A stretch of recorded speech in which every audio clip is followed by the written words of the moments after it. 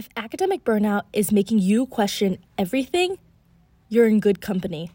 Northwestern economics professor Pyotr Dvorchak experienced the same thing in graduate school, especially during his fourth year. You're no longer taking classes, and so every day kind of looks the same. You go to the office, you think about your problem, oftentimes you're just stuck. And it's not clear why you're even doing this because there's nothing coming out of your research at that early stage. It was the toughest over holiday vacation. The first day of the holiday, you kind of feel great because it's holiday. And then the third day, you suddenly start feeling a bit depressed. The moment you have those extra 3 days to kind of take the big picture perspective and think about your life, then you kind of realize, is what I'm doing, does it even make any sense? Is it useful for other people? Am I not just wasting more time? From the Daily Northwestern, I'm Anita Lee. In this episode of NU Declassified, we're looking at how Northwestern professors have experienced burnout. Like many Northwestern students, Northwestern Religious Studies and African American Studies professor KB Dennis Mead also struggled with academic pressure and extracurricular commitments during her senior year at Bowdoin College. I was very much involved in campus life through my work with the African American student group and other affinity groups on campus. It was Black History Month, and I was, of course, in charge of planning a whole lot of things. Plus trying to just manage graduating, looking for a job. And my burnout looked like just literally 24 hours of me being unable to just move.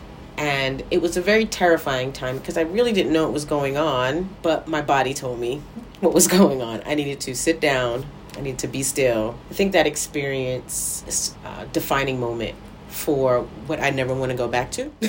I never want to feel like that again.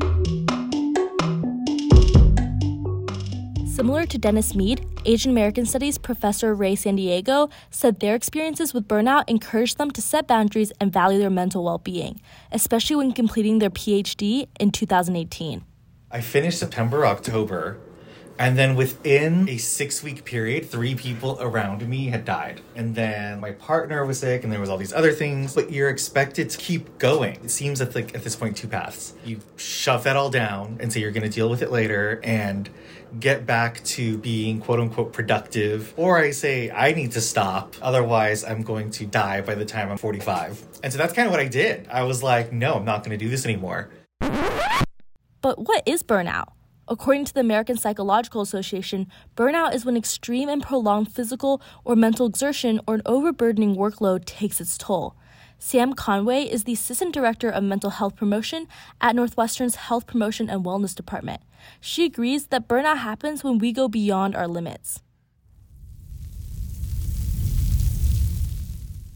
Burnout in a less obvious way can show up a lot in a university setting where folks might feel like they can keep going or they're kind of okay, but you're just not really you. You're not able to be genuine. You're not able to give things your all. You're not able to live your values.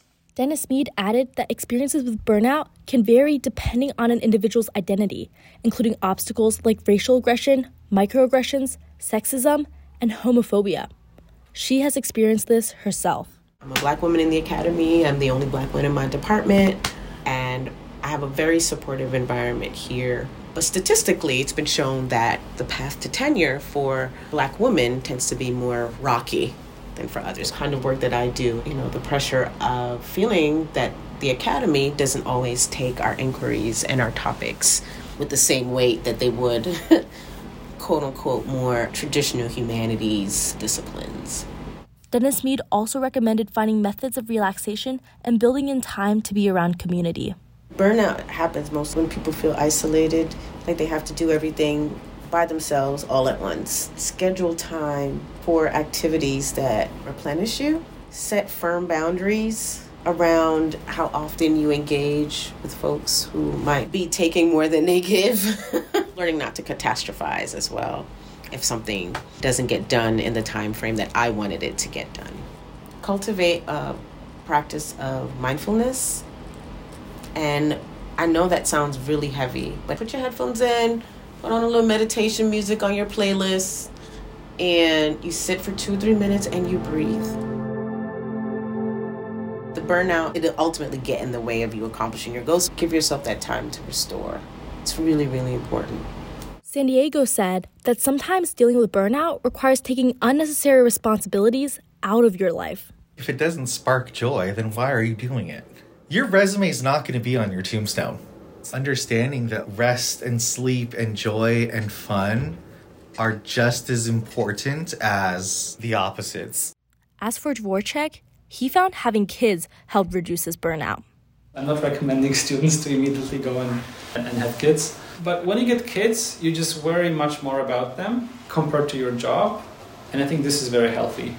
Just having something else in your life that's equally important, if not more important than your job or your studies, just as a counterbalance. You don't get burnt out from your kids? You do, but then you go to work. You have to have to balance it out. That's the whole point. You should not condition your happiness in life on just one single thing, because you are going to get bored or tired at some point. When you have a couple of things in your life that you care about, then when one thing frustrates you, just focus more on the other part. So if you don't see raising children in your near future, don't worry, not all is lost. From the Daily Northwestern, I'm Anita Lee. Thanks for listening to this episode of NU Declassified. This episode was reported and produced by me. The audio editor of the Daily Northwestern is Lawrence Price, the digital managing editor is Anjali Mittal, and the editor-in-chief is Jacob Fulton.